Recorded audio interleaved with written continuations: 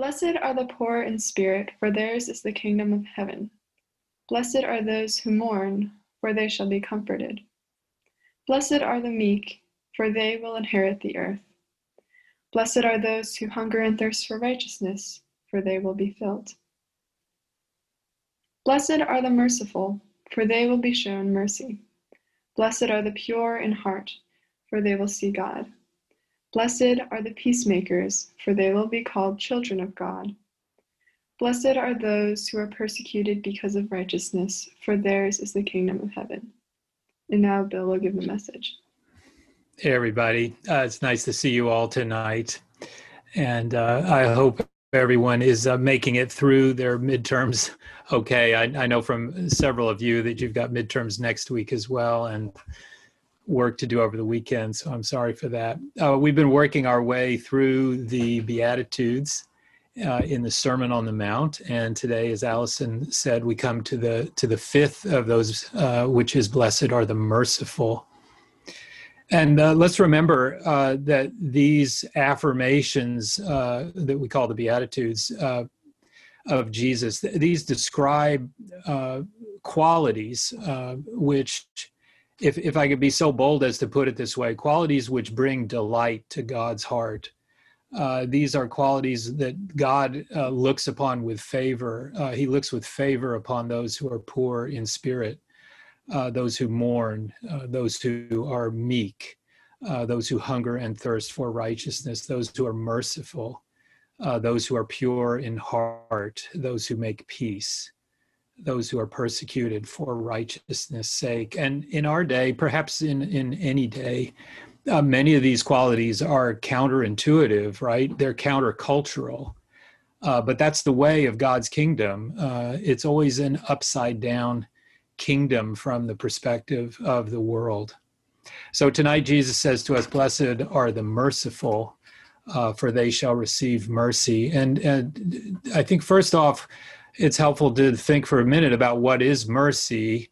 It's a broad term, and it's used widely in Scripture that refers to compassion or pity, you'll sometimes see, or forgiveness shown to someone whom it would be in your power to punish or harm.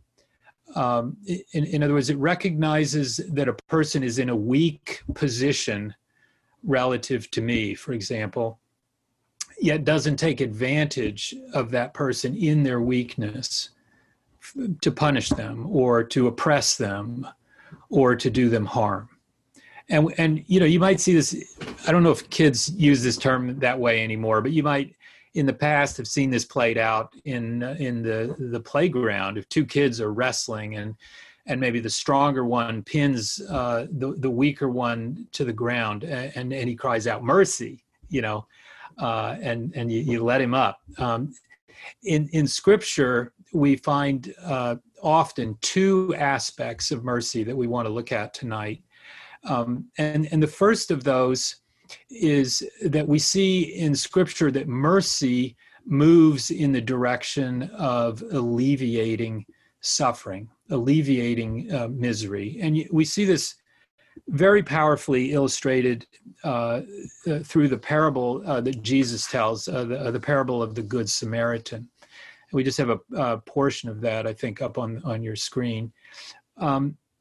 I know this is familiar to most, if not all of you. Jesus tells this story to a man who was seeking to justify or vindicate himself as being righteous. And so he asked Jesus, you remember, well, who is my neighbor? And Jesus tells a story that describes a person who was going down from Jerusalem to Jericho on a road that was known to be a dangerous road. And this individual, he's going down and he's attacked on his way. He's set upon by robbers who severely beat him near to death, who strip him, who rob him of everything and leave him for dead. And Jesus describes how first a priest who would have been a respected religious leader, and then after him a Levite, another respected religious person, come along. But these two individuals, rather than stopping to help, this wounded man who's in trouble, they pass him by, the text says, on the other side. And then, surprisingly, the third person to come along the road is a Samaritan, someone who would have been, from the perspective of Jesus' audience, is an outsider, even an enemy. And the Samaritan comes along, and the text tells us that he sees the man. And it's interesting because the priest and the Levite saw the man also, but they saw him, but they didn't see him, or they saw him, but they were looking at their own interests. The Samaritan is looking outward, and he sees the man, which leads him, it says, to be moved with compassion. He has compassion then by this man's suffering. And he processes that, and he not only deals, feels that internally, like, oh, how sad, but he processes, and then he is moved by what he sees to get involved. He becomes engaged in the situation with this person. And so it's not merely sad feelings, it's a compassion that moves him to take action. And I love, some of you have heard this before, the well-known comments that Martin Luther King Jr. makes about this passage.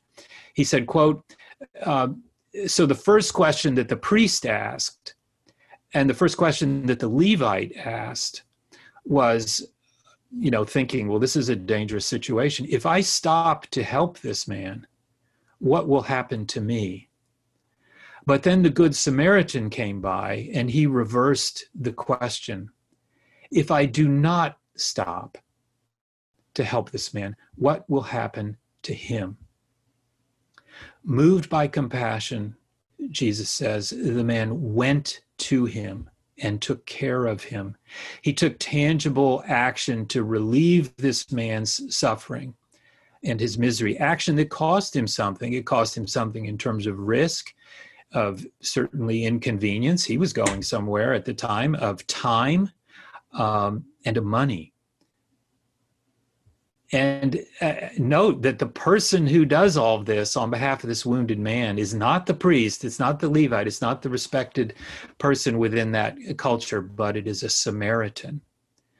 And so here is someone who is moved by compassion to cross boundaries, to cross lines, to cross the road.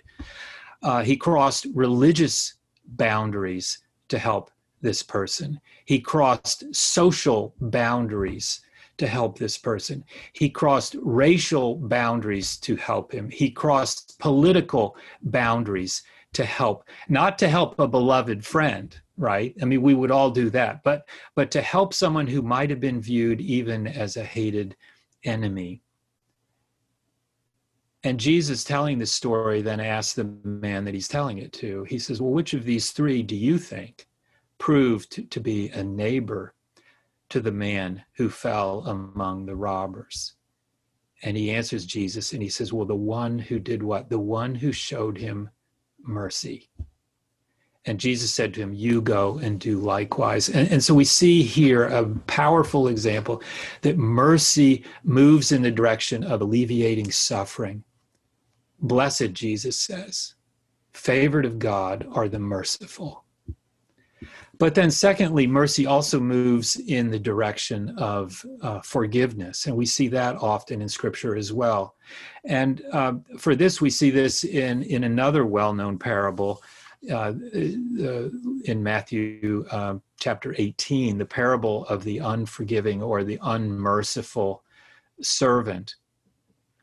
And in this case, Peter comes to Jesus and he says, Lord, how many times should I forgive someone who sins against me? Up to 7 times. And Peter imagines that he's being very generous. 7 times, that's a lot. But Jesus confounds him. He says, no, I tell you, 70 times 7. And then Jesus goes on to tell this story here about a servant who owes his master such a fantastically large, impossible, enormous debt. And this servant, when he's called to account, he asks his master to have pity on him, to have patience with him. And the master, contrary to all expectations, contrary, we might even say, to justice, the master forgives the entire debt. He says, I will absorb your debt. I will pay down your debt. And then that servant, who has just been forgiven the most extraordinary amount of money that he could never repay in his entire lifetime, Jesus tells how he goes out and he refuses to forgive one of his fellow servants a comparatively small, minuscule debt. And this leads, the master at the end of the parable punishes that unmerciful servant. Should not you, he says, have had mercy on your fellow servant as I had mercy on you? And so here we see the connection between mercy and forgiveness. Because to forgive someone, picking up on the language of this parable, is to release them, to free them from what they owe us, rather than, what's the language we use? I'm going to make you pay for that. Rather than making them pay, we choose to release the other person. We forgive them. That is to show mercy, rather than to demand justice for ourselves. You've wronged me, I demand justice. We absorb the debt. We pay it down, even though it is owed. It's legitimate. And God has been merciful in that way toward us. The song that was sung earlier, Ephesians chapter 2, God is rich in mercy. God sees us as that helpless servant who has a debt we could never pay. God sees us in our hopeless situation, in our miserable situation. And like the Good Samaritan, he is moved with compassion toward us. And like the master in the parable of the unmerciful servant, rather than leaving us to perish in our indebtedness, to perish in our sin, rather than to punish us as we deserve, God takes action on our behalf. He comes to our aid even when we were his enemies. He forgives us our debt, even though it was huge. And so again, mercy moves in the direction of forgiveness. Blessed are the merciful, Jesus says. And this is really challenging, right? How do we do this? Is this just another one of those, hey, let's all feel guilty and try harder messages? I hope not. I hope not. So let's ask the question, how do we become merciful? And one way to think about becoming people who are merciful is to remember the arrangement, and this is one reason that we read them all every week, the arrangement of the Beatitudes, because they're not just randomly sequenced, they progress in a very significant way. I mean, remember the sequence of the Beatitudes. First, blessed are those who are poor in spirit, and then those who mourn, who are meek, who hunger and thirst for righteousness last week. How do we become merciful? Well, a merciful spirit comes from a heart that has understood in the first place its own spiritual poverty.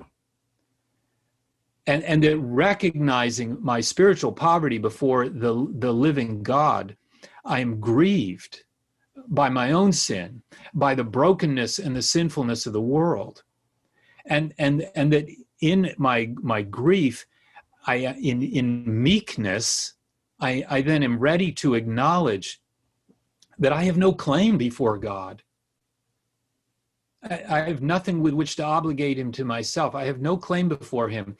And so in that situation, I come to a deep hunger and thirst for a righteousness that I don't find in myself.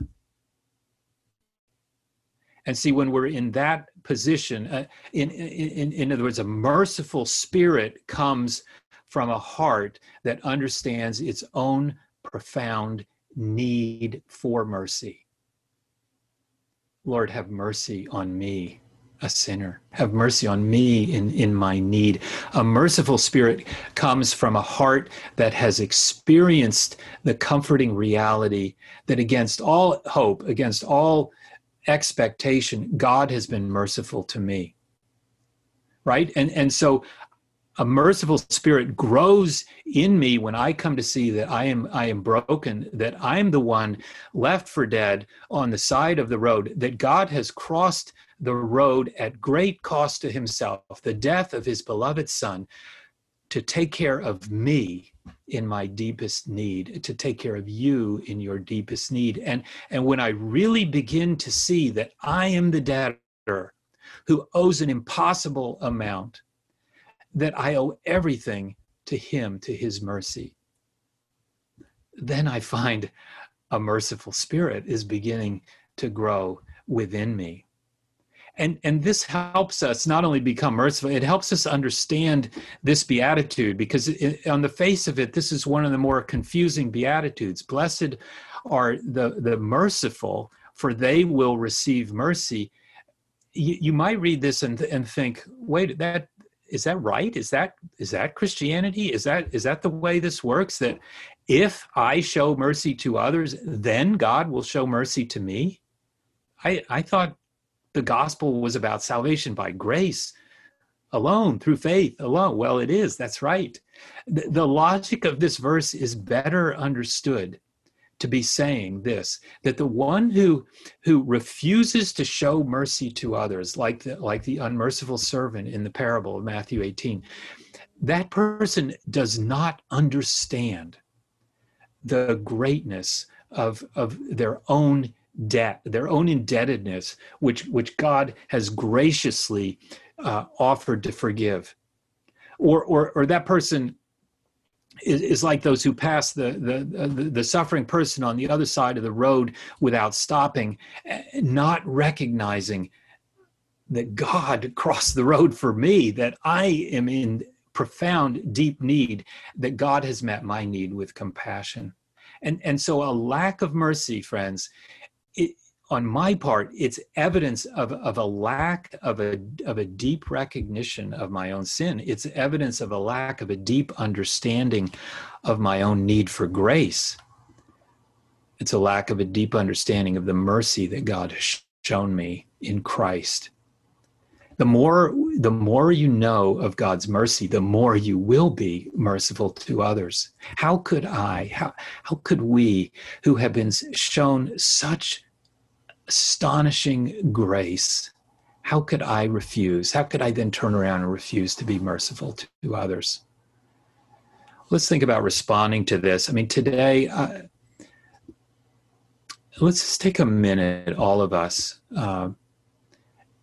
because I think it's important for us to reckon with this, that we thank God that he did not pass us by on the other side of the road, so to speak, that he had compassion on us. He didn't treat us as our sins deserved, but that he has forgiven us in his great mercy. So let's just take a moment now, right where you are, to thank God quietly, privately, for his mercy to you. Let's thank him that he's not left us dead in our trespasses and sins. Let's thank him that he has had compassion upon us, that he has forgiven us in Christ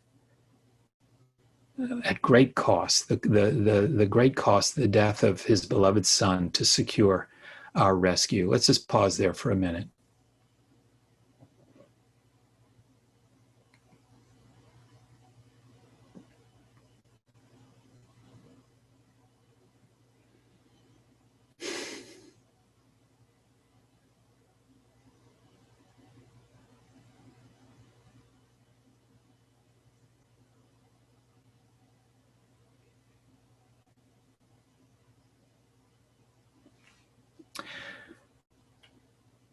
But I also want to ask all of us tonight to consider this question. Who who am I withholding mercy from? You know, we live in such unmerciful days, days of moral outrage, days lacking in mercy. But our God, the God we serve, delights in mercy. I love the verses in Micah chapter 7, verses 18 and 19, where Micah says, "Who is a God like you, pardoning iniquity, passing over the transgression of the remnant of his heritage? He does not retain his anger forever because he delights in mercy. He will again have compassion on us and will subdue our iniquities." You know, tonight, let's ask God to enlarge our hearts, that we might be, first of all, deeply struck in a fresh way by the amazing mercy, the grace that God has shown us in Christ. And as a result of that, we might become more people whose heart moves with compassion to alleviate suffering, the suffering of others, that our heart moves to forgive as we have been forgiven. That we're not people who pass by on the other side of the road, but we're people who get involved in showing mercy to others. The more familiar verse from Micah is in chapter 6, verse 8. "He has shown you, O man, what is good. What does the Lord require of you? But to do justly, to love mercy, to walk humbly with your God." Let's be those people, transformed and renewed by the mercy of God toward us. Blessed are the merciful, for they shall receive mercy. Amen. Amen. Thank you, brothers and sisters. Thank you. Amen.